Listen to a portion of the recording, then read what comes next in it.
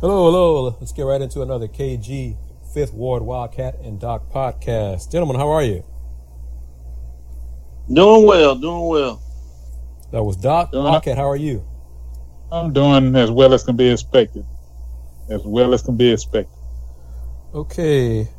I think you gentlemen were at SWAC Football Media Day week and some change ago. So let's talk about that in just a second. I want to talk basketball because I think the podcast be football dominated. So let's get the basketball out of the way. First off, let's see. We got interviews with Coach Ronald Hughey from U of H Women's Hoops and Donna Finney, HBU Women's Hoops on the Houston Ron Barview website. You can check that out. Also on SoundCloud, Google Play, and Stitcher, and I think iTunes as well. Last Monday, on July 16th, the NCAA basketball committee announced Houston would host a men's Final Four in 2023. They announced the host cities for 23, 24, 25, and 26. Honestly, I don't care about the other three we're talking about because we live in H-Town. So let's focus on Houston 23. I'll mention Phoenix will host in 24. Let's see. Indy will host in 26, and San Antonio will host in 2025. So you got Houston, Phoenix, San Antonio, and Indianapolis. It'll be the third time Houston will host the men's Final Four, which leads me, Wildcat, to my jump-off point. And there's a segment of the interview with Coach Hughey where I asked him about what it would mean to him if the city of Houston were named a host of a women's Final Four. So listen to that interview toward the end of the interview and listen to his comments, because his sentiment is similar to Wildcat, and my sentiment is it would be awesome. It'd be the best thing since sliced bread for Houston to be a host of a women's Final Four. But he said he was pissed off when Houston was named host of a men's Final Four and there was no mention about what they're going to do for the women's Final Four. So I let him know different timetable for both events. But gentlemen, point blank, H-Town will have hosted or be named a host for a men's Final Four 3 times. Not one time yet. That's key because there'll be a site visit in August for the women's Final Four. Will be in Houston in August. But not one time yet has Houston hosted a women's Final Four. But Houston will host a men's Final Four for the third time. Where, let's be real, NRG Stadium, there is very little to do within walking distance of that stadium. That's true. Now, with that being said, I'm going to let you finish. But with that being said, the opportunity for everybody to see what's downtown comes in, 19 or is it 20? The men's regional will be here in 20. Okay. Now, me, personally, I hope to God that they impress enough folks when they finally come downtown. Because that's what it all boils down to. Coming downtown. Not being out on the outskirts, out by the loop, out in the south part of town, on the train, with an empty field on the other side of the freeway, a bunch of parking lot. That's all well and good. But when it's going on here in H-Town, it's going on downtown. I'm hoping that they will look at that and says, okay, we need to correct something. We need to come downtown. Not that we need to give them something, but they've earned it. Well, let me say this, Wildcat. Doc, you can jump on in a second. Dan Gavitt, the senior VP of the men's basketball committee, was quoted as saying one of the reasons they chose Houston to host the men's Final Four again was because of the improvements downtown at George R. Brown Convention Center. and the Marriott Marquis Hotel being built. See, so that says right there, the men's committee is looking to downtown Houston for most of the events around the men's Final Four. So if that's how they are thinking for the men's Final Four, then damn it, it should be a no-brainer for them to select Houston to host the women's Final Four when the games themselves will take place downtown in the Toyota Center. So everything will be within walking distance of Toyota Center for the women's Final Four. And that's the point right there. You just said it right there. Walking. They can walk to the hotel. They can walk to the little salad bars. They can walk to the train. They can walk to the convention center. Everything is within a short. It's not one of them big cities where now, and trust me, the three of us have been out to a lot of places. When they start talking about walking, it's a big difference. And I do remember some long walks we done had for the wrong reason. Yes, sir. Doc, you laughing? But the three of us can attest that there's a lot of walking in these other places. You're getting from one event to the other, and it shouldn't be. Doc, go. Yeah, I think this boils down to the team that is putting together the bid for the women's Final Four versus the team that's putting the bid together for the men's Final Four. People may not be aware, but there's actually two different groups that ultimately come together to put the bid package. Now, obviously, it's all under the Harris County Sports Authority, but different groups come together. So you lay out brilliantly in a lot of ways that there's no real difference in rationale of why the men would be in a good position to get the Final Four and not the women, based on the layout of the city and then improvements, particularly going forward. So it'll be interesting to see if that's the case when the Final Four, the women, names their different sites. And it's our understanding Houston is in the bid process. Make sure that we clearly get that out there. So now it's about putting the package together in such a way that you can sell the job. And obviously, they've been brilliant in terms of their ability to sell it for men's basketball and not so much for women's basketball. But I think there's a different attitude in terms of Houston, really trying to get more premier events all together overall, everywhere from soccer to international matchups in terms of football, as they call it international. Obviously, the Super Bowl, men's Final Four, All-Star games. So it'll be, for me, it'll just be interesting to see can this team make the argument that puts Houston in an appropriate position to get the women's Final Four. And let me add this, because this is important, and I'm curious about this. I find it interesting that the partners for the men's Final Four coming to Houston, in addition to the Harris County Houston Sports Authority, are U of H, HBU, TSU, and Rice. However, for the women's Final Four, the partner with the Harris County Houston Sports Authority is Texas A&M. So, great point. So what is it? Why aren't those four local Houston area schools involved with the women's Final Four bid, but they are involved with the men's Final Four bid? Now, let me just, I'm saying this from my heart. Could it be that the consistent NC2A participant is Texas Southern? You mean Texas A&M? No, that's not what I said. For the men? You on the women's side. On the women's side. For the Houston team. For the Houston team. Could it be that the most consistent participant in NC2A in a public transportation bus ride is Texas Southern? But why wouldn't they be part of the Aggies? I think that's a great point that you bring up there. But unfortunately, if you look back on the men's side, obviously You've had Texas Southern as the participants. Lately, University of Houston has gotten in, and that does it.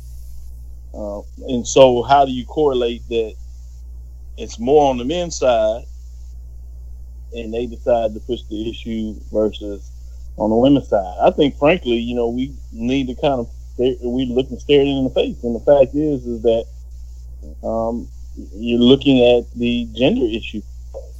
And those are people that are involved seem to get more excited about the men's side of it, even if their institutions are not directly involved, versus what you see on the women's side. And obviously, as we follow Texas A&M, they've won a national championship, and they've done a better job of pushing the excitement of women's basketball. And so for them, it was a no-brainer to partner.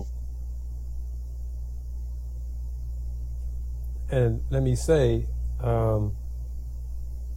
when the men's Final Four was here in 2016, not all 4 Houston area schools were part of the work.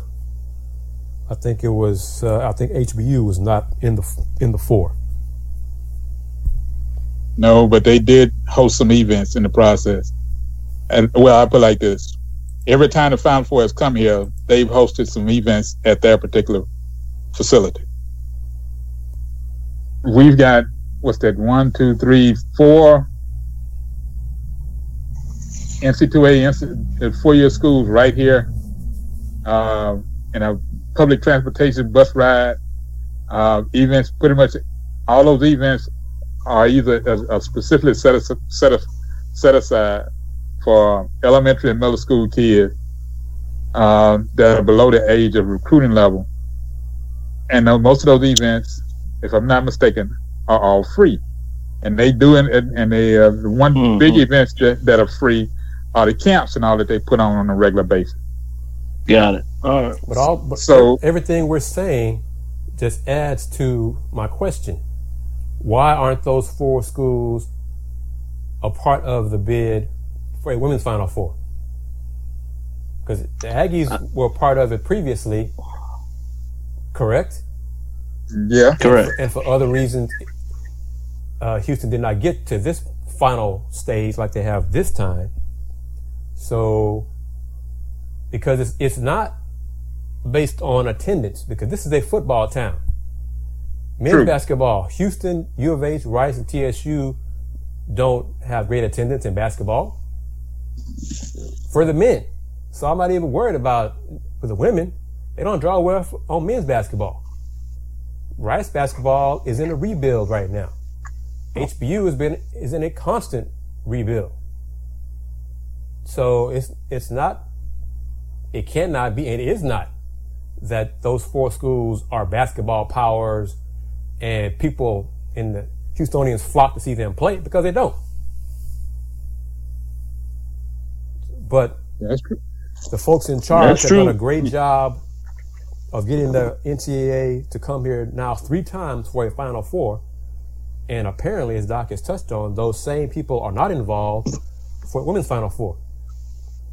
Because when the announcement was made on the 16th, there were media on Twitter decrying the selection of Houston because there are not a lot of things within walking distance of NRG Stadium. Everything will be downtown.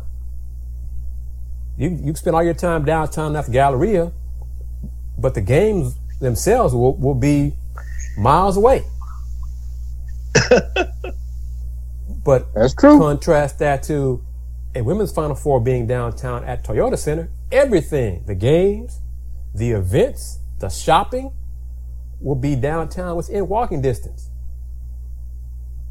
But the whole school is 100 miles away.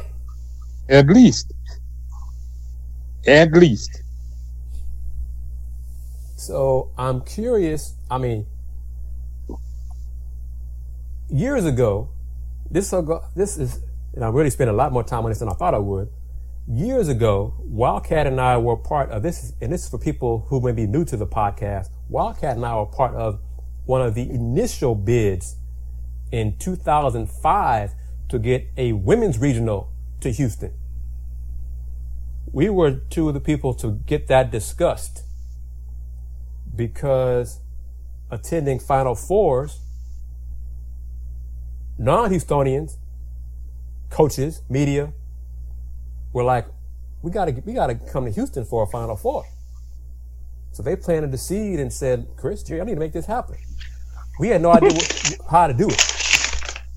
So we talked to some folks and got that process and discussion going. Let's be honest. We didn't know how to spend other folks' money. That's what it all boiled down to. And I'll throw it out there point blank. In 2005, for a regional Final Four, we talked to people at the Harris County Sports Authority. I'm not going to toss their names, but one of them is still local, works locally, is famous now, still one of my buddies. My alma mater didn't want anything to do with it, because one of the reasons we were told was, we don't, and this is back when U of H women's basketball wasn't great, we don't want Baylor playing on our floor. We don't want the site of Baylor University playing on our home court.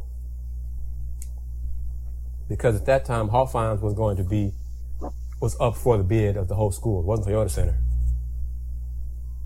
So that was the mentality of it, 12, 13 years ago. And Wildcat, correct me if I'm wrong, you and I have heard that certain media departments didn't want to do the work because it said too much work. Yep. At the Final Four and that's local. Yes. Which brings me once again back to my point. Embarrassing. The men's media department schools seem to be cool with doing all the work,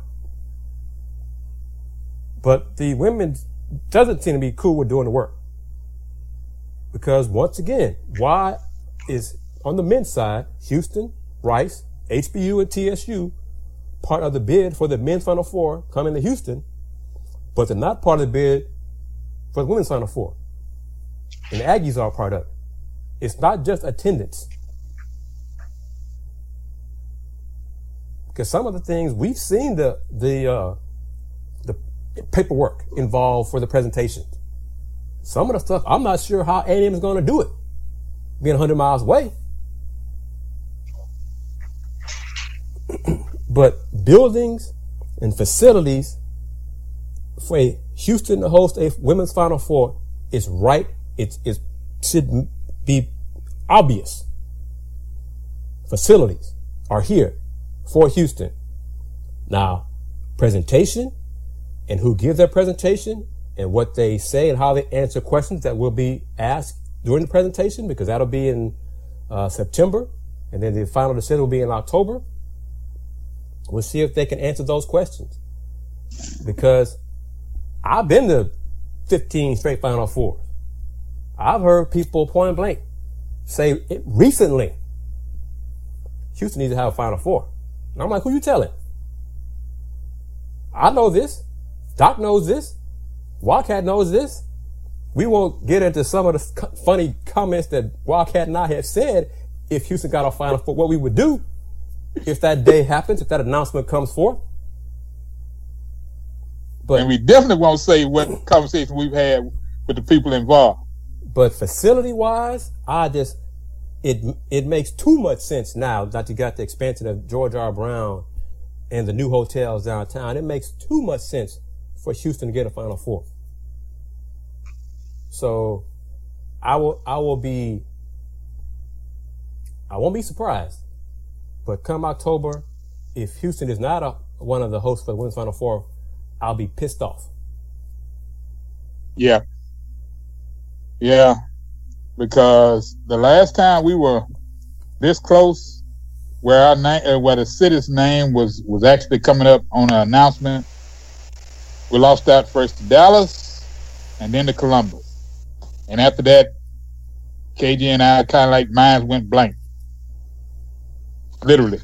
Because the only thing I could see was I kind of got why Dallas was in the mix, but when Columbus' name came up, my mind was boggled. I had to kind of like sit down and like, what the hell? What the hell? And it kept coming down to, why not us? We've gotten facilities all over the place, especially downtown now. There's no excuse. None. That's why I'm gonna leave it, because Final Four this past year in Columbus raised the bar in terms of walking distance, facilities, bars, restaurants. Everybody had a great time. The games were awesome too, but everybody had a great time in Columbus. Yeah, no question about it. Houston could do the same thing. I've had people, high up people, is coming to Houston. It should come to Houston. I'm like, yeah, it should. I hope it does. But, so, real quick, two things. U of H men announced their non-conference schedule. Rice men announced their entire schedule. U of H men are riding the wave of success, fellas. They got 13 non-conference games. 11 of them are at home. 11 of them. 11 of 13 games, non-conference games, are at home. I think that's good. I think that's impressive.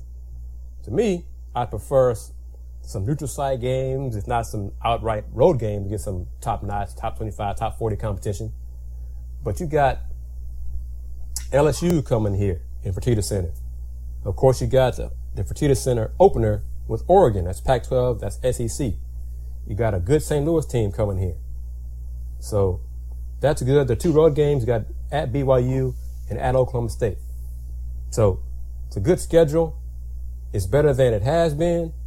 Still got a SWAC school, which, Alabama A&M. I'm not fond of that, of course. It's an ATSU. Why play a SWAC school? I'm sorry.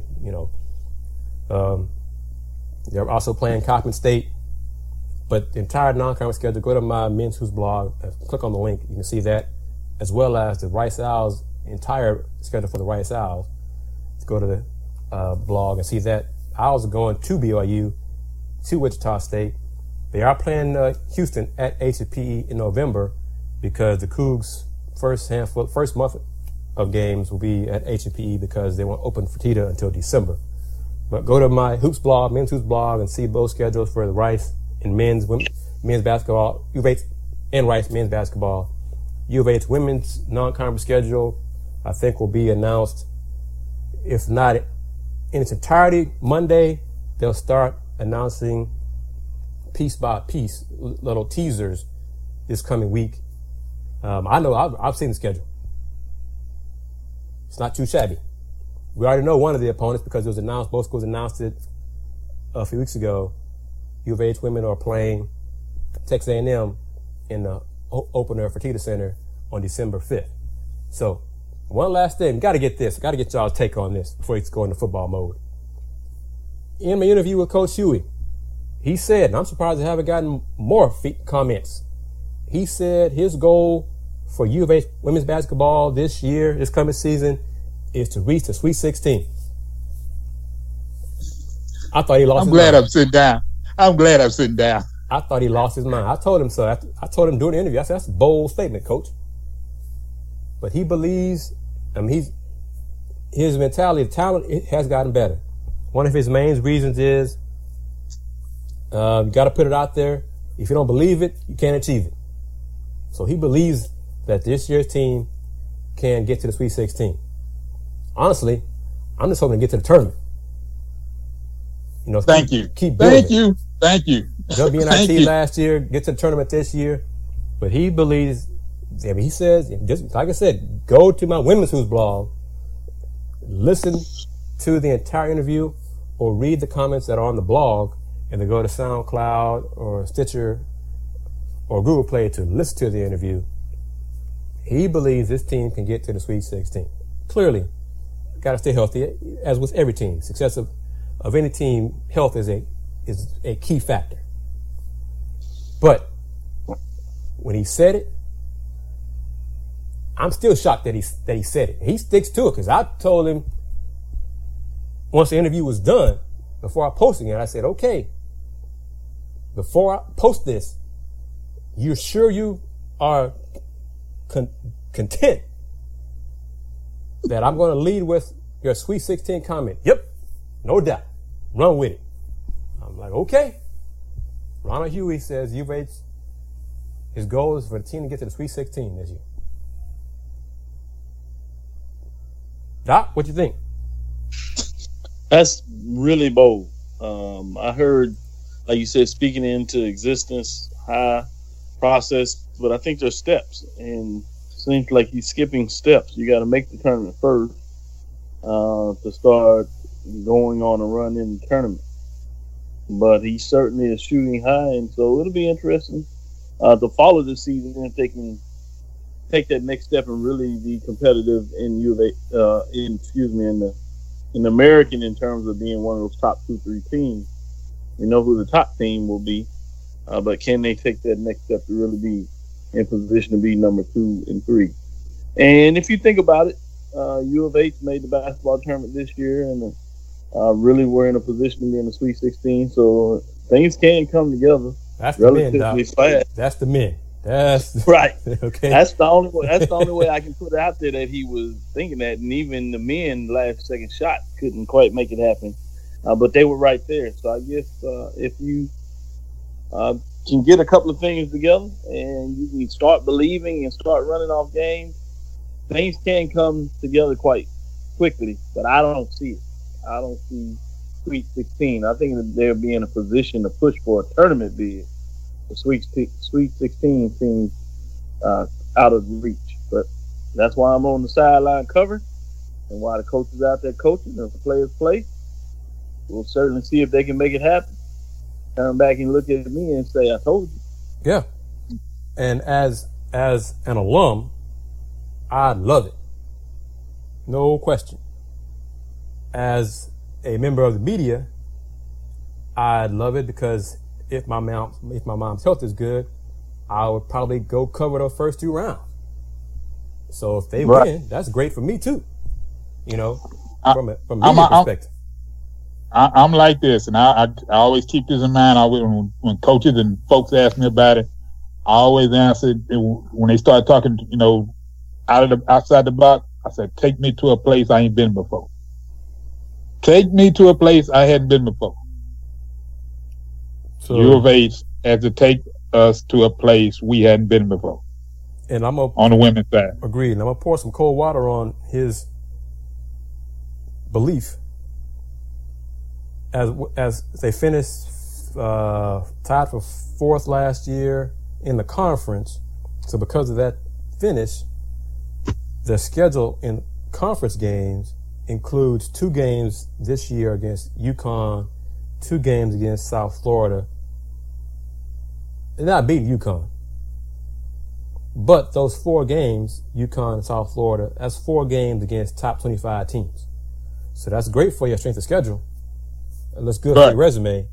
But they got to beat South Florida.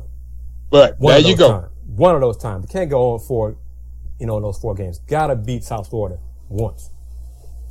Got to. Here, Tampa, whatever. Just got to do it once. And then they got, I think, Central Florida twice. They had problems with them last year. The schedule's tougher based on how they finished last year. Now. So I'm not convinced they're going to be able to match their win total from last season because of the tougher schedule. Go ahead, Wildcat. Let me ask this question. You and I both saw the improvement of Wichita State on the women's side. Could they be an issue this year? Could they be a contender? At least force a notice on everybody else. Sure. I think Cincinnati will be improved from last year. They got a new coach who's coached great at West Kentucky. Michelle Clark-Hurd. She can coach. So, yeah.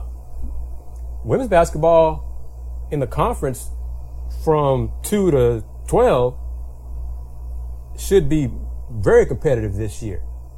I'm still waiting for somebody to beat number 1 in conference because that's what it's going to take for the American women's side to get national respect.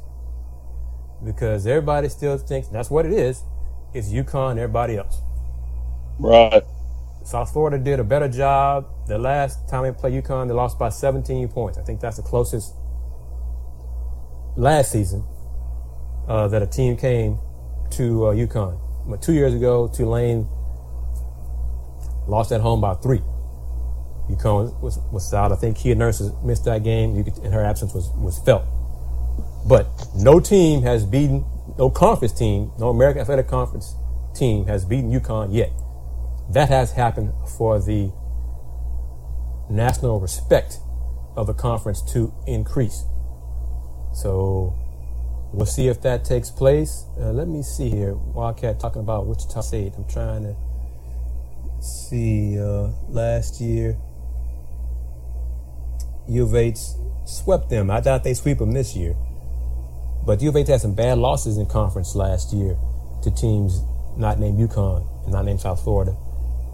They can't do that this year, especially if you want to get to Sweet 16. You know, and go ahead. You cannot be losing leads and holding on and looking for the clock to run out at the end of games. Well, he did a lot of that last year. They can't rely on coming from behind. They can't rely on falling down by double digits and pushing this button or flipping a switch and say, okay, now let's go and try to come from behind and win. That's not what great teams do. Good teams, you know, jump out early, stay ahead. You don't have to come from behind the whole 10, 12 times. Give people heart attacks. Get a lead, keep a lead. All right. Basketball discussion, go to HoustonRoundBarReview.com. I think you got an idea of where we stand on the city of Houston and the women's Final Four bid. Hopefully it happens. We'll see how it goes, and obviously we'll talk about it in future podcasts, one way or the other. Yay or nay if it happens. But I know this. The women's Final Four in 2019 will be in Tampa. I'll be there. I'm hoping I'll be there talking about, boy, I look forward to this coming to Houston in 2021 or 2022 instead of, damn it, it happened. It ain't happening again. So, well, I'm gonna tell you now. I'm gonna be like this. I'm gonna be worse this time. First time I kind of like, okay, let me kind of like sit back and gather myself. But this time, fellas, I may have to grab somebody by the collar and ask, what the hell happened? Tell me the truth. What went wrong? Yeah, because Houston is a finalist this time. This is the farthest on the women's Final Four, obviously, the city of Houston has come in terms of site visits, getting to this point and all this kind of stuff. And especially getting to the point where people are telling us, this is y'all's best shot. This is the best shot y'all got. Well, yeah. Now that's pretty much true. That's pretty much true. Before it was okay, y'all in the mix, and I took that and kind of like ran with it. But this time, folks, they basically said, "Look, just don't screw this up. Just don't screw it up. Just don't screw it up." And all I can look at them and tell them is that Chris and myself are not on the committee. We're not the one making the decision. Literally, I've told them just that. And with that, KG, anything else? Yes. Shifting to go back to SWAC Media Day. If you two were there, I saw Doc and Charles Bishop doing their Facebook Live, and I see Wildcat walking back and forth in the background, going to interview people. I've never. So hold up, before you start. Let me say this: Doc and them were in a prime position. Yeah, I could tell. But now, I've never been where it's that closeness of everybody else in a room that size, and everybody was like right there. And the only time I got a one-on-one was when I got a chance to talk to the TSU head coach, Coach Haywood, to the interim SWAC commissioner, and the two players that came in, Julian and I'm trying to remember the other kid, Woodard. I think that's his name. And I kind of enjoyed myself. But I've never been to a media day like that before in my life, and I'm just being honest. It was good for me to go because I had a chance to witness that, to witness a SWAC day, and I've been covering the SWAC for a long while now. Finally got me an opportunity, and I was happy about it. I'd helped out where I could, and made some new friends, and we had some nice conversations. Kind of good to hang out with new folks every now and then. You get enlightened, and Doc and his friends enlightened me to HBCU football. It was a good day. Doc, take it away. Appreciate it. The biggest talk of the conference media day was really off the field. It was about whether Dr. Charles McCullin would make an appearance. Many of you all have heard by now, or may have heard, I should say by now, is that he is the finalist and has been selected, and they have been negotiating and actually going back and forth in regards to the contract. So in a lot of ways, people were disappointed when they didn't see him in the house, and I had got the word a little earlier, person talking to him, that he actually told me to tell everybody. It was funny to some degree. He said, well, let them know that I won't be there tomorrow, because I talked to him Thursday. A lot of people are talking about that. And then the second biggest announcement was the fact that Birmingham was awarded the SWAC football championship game. And as well as we talked a little bit about basketball earlier, they were also awarded the basketball game for 2019. It's a 1-year deal, and the article that really broke it down was the fact that once a new commissioner selected, they will go back to the table and decide what they're going to do with the SWAC championship game moving forward. And this was big news because it hadn't been talked about outside, and they had made a decision. When I say they, the SWAC president and chancellors made a decision that they would continue with the SWAC championship game, but the team with the best record in regular season would have a home game. They never publicly put that out there. So when this came out that the Birmingham got the championship game, a lot of people outside of Birmingham were concerned and saying, why did they get it and how did this happen? Some people were happy about the SWAC championship game being continued. So a lot of motion, a lot of talk going on about that. And so that was really big news. My understanding that the city of Birmingham and the mayor, city council, really put an aggressive deal on the table where they're paying for the team's travel, lodging, and they're providing an honorarium for both teams participating in the game. So in a lot of ways, for the SWAC presidents, it seemed like a no-brainer. The other thing that we were really excited about, and you talked about this a little bit, that we did Facebook Live and we did our radio roll interview, and we had a list of people and really put it in yeoman's work, I would say. And I'll give you a list of people that interviewed so you can get the length of the interviews and the expansiveness of people that we actually got to talk to about SWAC football. We had Mo Carter. He's a sports anchor for WZDX News out of Huntsville, Alabama. He covers Alabama A&M Bulldogs and other sports around that area. But is a Southern alum, really excited about that. He was just awarded under 40 for Southern University. Congratulations to Mo Carter. We also had an interview with Mr. John Grant, Executive Director of ESPN NEAC SWAC Challenge and Celebration Bowl. He really got into some insightful information about television and how television works versus traditionally how HBCU fans measure success in a lot of ways about attendance and the gate. And so the fascinating information he provided in terms of statistics and data really educated the fans. Then we got into an interview with the interim director of athletics, VP auxiliary service, Prairie A&M University's Fred Washington. I got a chance to talk to Titus Howard, SWAC Precinct first team offensive tackle of Alabama State University.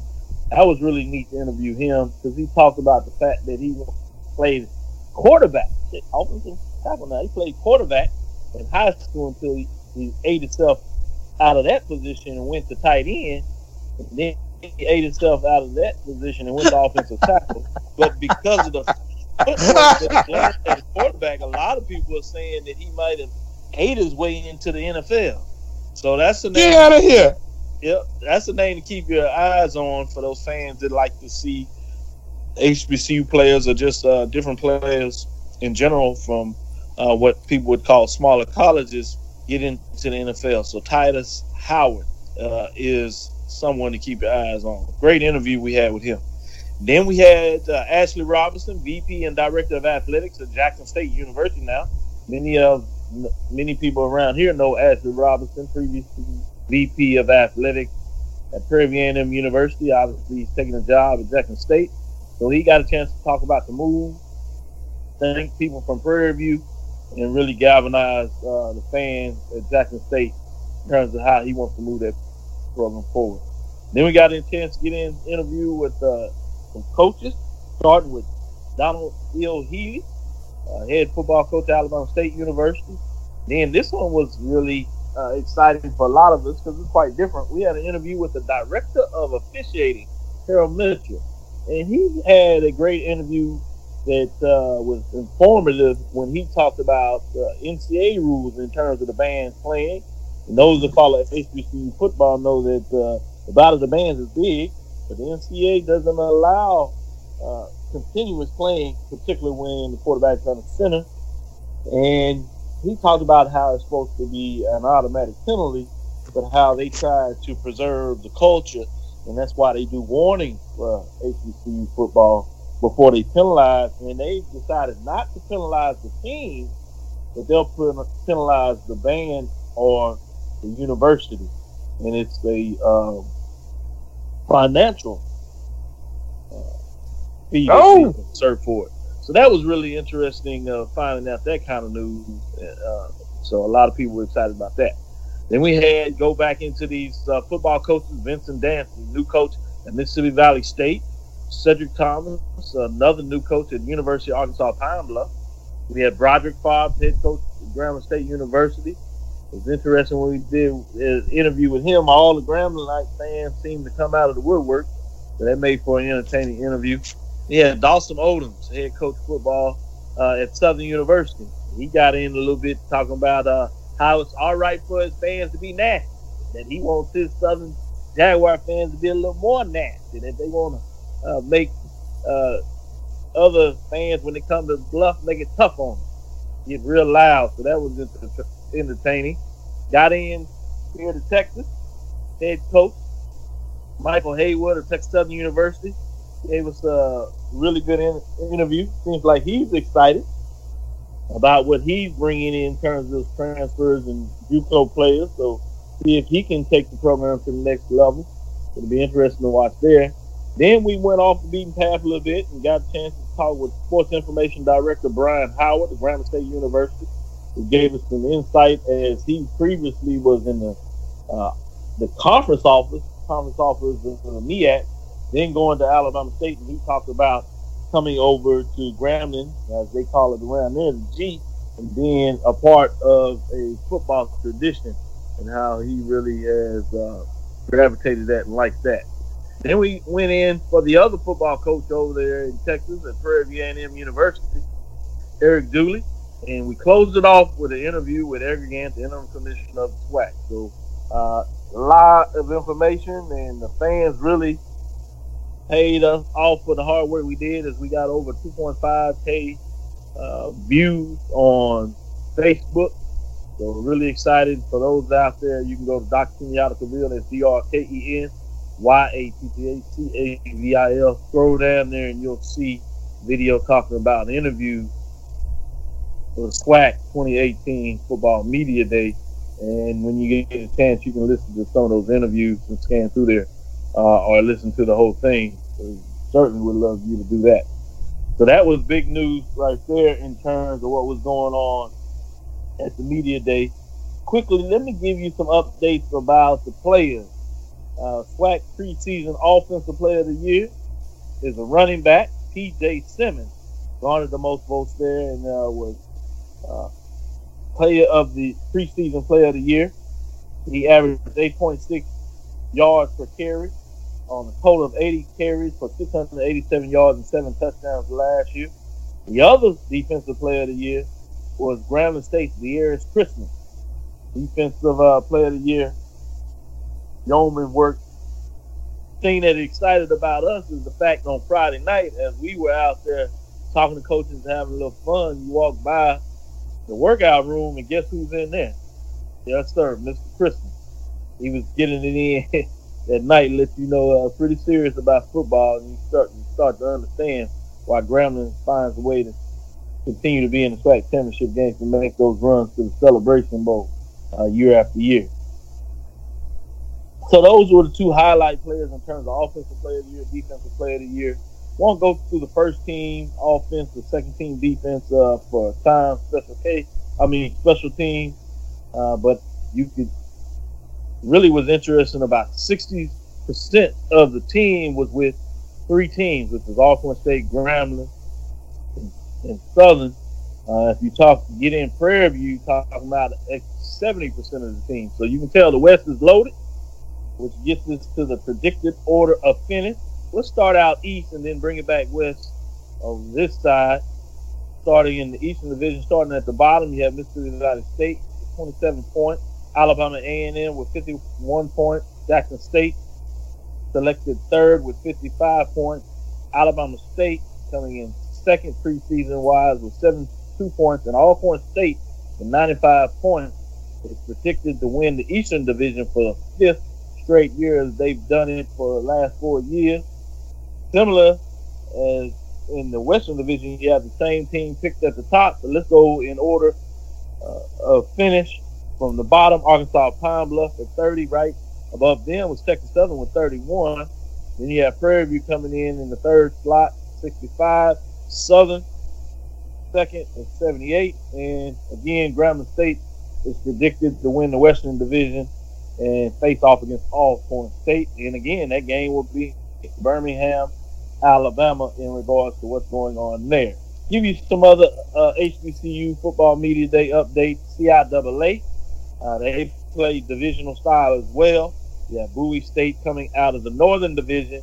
Fayetteville State surprising some out of the Southern Division. This is the first time in 4, 5, 6 years, exact, and Winston-Salem State is not selected as the team to come out of the Southern Division of the CIAA. Fayetteville State made a huge move last year and actually defeated Winston-Salem State, but did not able to get it over the hump to get it done as Winston-Salem State had a better overall divisional record. Also, some new news here in Langston as they start their inaugural year in the new conference. The Sooner Athletic Conference was picked as the preseason favorite to top the Sooner Athletic Conference. So Langston HBCU football team out of Oklahoma are smiling up there as they see if they can get it done. So that's mostly the news going on there. I can say in terms of the MEAC, in terms of the commissioner announcement, you may hear something this week. It seems like things are supposed to be getting really close. I'll be on the road on assignment, getting ready to head to Orlando, present at NCA presentation on HBCU athletic aesthetics. So I'm excited about that. Then I'm going to fly out of there and head to Norfolk so I can do the MEAC Media Day, and they're putting me up to do interviews for their coaches, much like I did for the SWAC Football Media Day. So check me out on Friday if you have a chance on Facebook Live, and we'll bring you interviews from the football coaches and players in the MEAC in Norfolk, Virginia on this Friday. Safe travels to you, Doc. Wildcat, the American Football Media Days. I saw on YouTube the event the time and date mentioned on the YouTube American Digital Channel is Tuesday, July 24th. But in the emails I've seen, it begins Monday the 23rd. So which is it? Okay. Basically what they have is like a coaches roundtable on Monday evening, starting at 7:00 Eastern time, 6:00 here.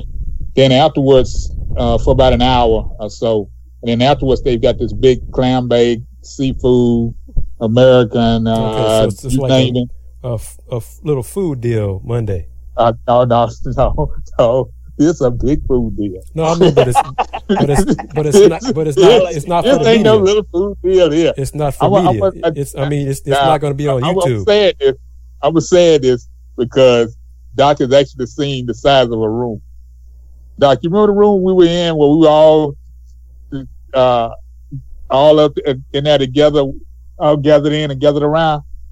Yeah. There's two open air tents set up. Wow. Right next to each other. And all you see is food. Everything. From clams, lobster, all types of seafood. You name it, they have it. Plus, you can get your barbecue chicken. You can get your hot dog. You get your barbecue ribs, both beef and pork. I'm trying to think of what else. And you can get your hands on some burgers. And everybody's out there eating. This is just a Wayne Dang do. And you got a chef crew that's working at the table, cutting up, roast beef or whatever you want. They'll fix it up for you. It's all good. With free food, as they say, free food and drinks. And these were the drinks that when we stepped across the street over there. Not the ones, not breakfast drinks. I'm just saying. But that's what they've got going on tomorrow. It'll be on the American Digital Channel. If you go to the American, THEAMERICAN.org, you should be able to pick up one of the digital networks of the American Conference and be able to follow what's going on live.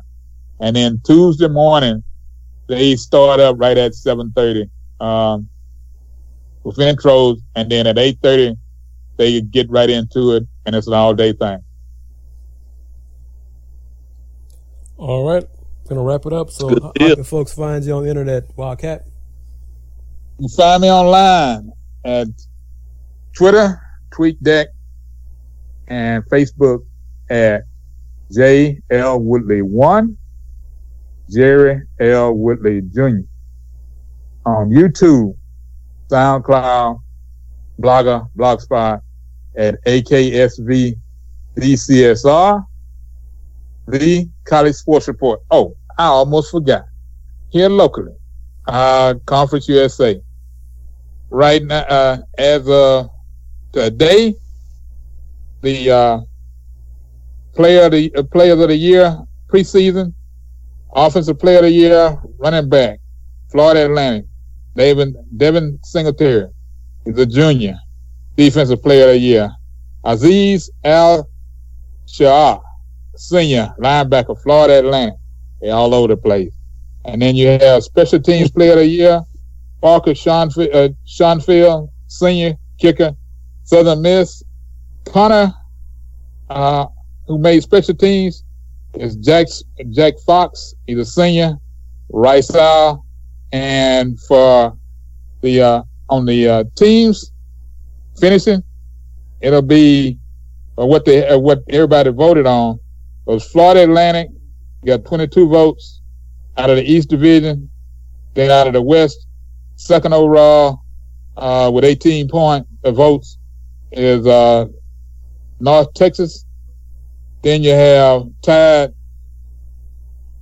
out of the then you have out of the East Division, you have Marshall with 4 votes, and following in line behind them in the East Division still, it's Middle Tennessee, Florida International, Western Kentucky, Old Dominion, and Charlotte.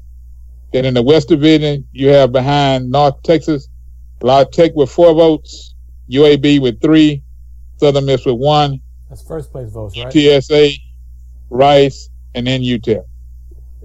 Is that first place votes? Yes, sir. And Rice is dead last? With them in the tie with Rice and UTEP. Okay. All right, then Monday, well, I guess it would be Tuesday, we'll find out where U of H is predicted to finish in the American, probably behind USF at the least, maybe USF and UCF. But Coach Applewhite got to win. That's the bottom line. Football makes the world go round. But on campus at U of H, he's behind basketball and baseball, and so he needs to step his game up. It's time for him. Well enough. You and I both know. Well enough. He needs to win. And well enough. He will save his job. He needs to win. The other thing too that's working against him is the basketball team got to the tournament. Exactly. That's what I'm saying. He needs to win. As we all know, if one of the other sports get out in front of you, you got to catch up quick. Exactly. He needs to win, and it's football. Football makes the world go around. In college athletics, he needs to win. Not 75, not 8-5. He needs to win. He needs to win the division. He needs to make it difficult for U of H Cougar alums to decide what they're going to do December 1st. He needs to be in that conference championship game and make it tough, well, for fans to say, well, should I go see the football team play or save my money and come see U of H and Oregon playing basketball later that evening? He needs to do that. Am I expecting it? Nope. Hell no. I'm expecting us to have a whole bunch of U of H folks at Fertitta Center looking forward to basketball season because football season is over. That's what I'm expecting. He needs to win. And I think he knows it because of all these transfers and graduate transfers he's brought into the program. He needs to win this year. It's Ed Oliver's last year before Ed goes to the pros. That's true. That's the key to the whole thing right there. Period. Right there. You defensively, you shouldn't be hurting at all. On no level. That defense be dropping off. I done heard too much off-site about that defense. He got Kendall Browse. Folks want to make that happen. That happen. Period. He needs to win. Double-digit wins. He needs to win. And then I'll be done. Doc, before you get back after you go to the MEAC, if you can, ask the coaches how they feel about the new transfer rule and is it working for them? Okay. I certainly will make sure I get that. Because that way, all the conferences will be covered, and then we'll know, just on the conversation you and I had with the SWAC coaches, how everybody's feeling about that and how they're adjusting to it. Exactly. Then we'll get the chance to present it to everybody. Last thing I want to do, another positive note, PVIL Coaches Association had the Hall of Fame banquet last night in San Antonio. Sold over 1,000 tickets. Good thing. So it was capacity crowd. Crowd was really into the event. A lot of old timers got accolades that they were due. For a lot of people will say overdue in a lot of ways. Really exciting. And the day before, I really got some proud. As my youngest brother, Kwame Cavill, many of you all may have heard about him, his days at University of Texas as wide receivers, but was there, he was at Waco High in Waco, Texas, part of the Waco Independent School District. He was named the head football coach back at Waco High alma mater on Friday, and so I was able to get down there with Deuce to celebrate as he had a media press conference. Did a great job. A lot of people were there excited about it. First time in history African American was named head coach of Waco High School, and so gets a chance to make a difference. So we're putting big, certainly supporting. I just wanted to put that out there. That's big, Doc. Good luck. And Doc, how can folks find you on the internet? Certainly, they can find me at Dr. Kenyatta Cavil, DrKenyattaCavil. That's DrKenyattaCavil. And about your show on KCOH? Thank you. Yes, every Tuesday from 5:45 to 7:15, you can listen to us on KKBQ 92.9 FM HD2 as we give you Dr. Cavil's Inside the HBCU Sports Lab. We give you updates on HBCU sports, and you'll hear me chime in on there from the road. As I tell you, I'll be in Orlando, but the show will go on as we'll have Charles Bishop in studio. Looking forward to have a great interview as he's bringing somebody in the studio. So check it out, 5:45, 7:15 this Tuesday, KKBQ 92.9 FM HD2. Again, you can watch it on www.kcoh-tv.com. Watch it streaming as you listen to the show.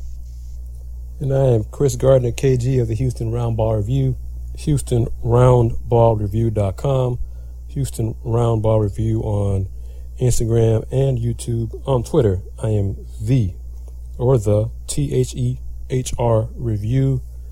Shout out to Sports Zone Unfiltered on The Cube with John Lopez and Paul Gallant, having you on TV a couple weeks ago, talking Rockets.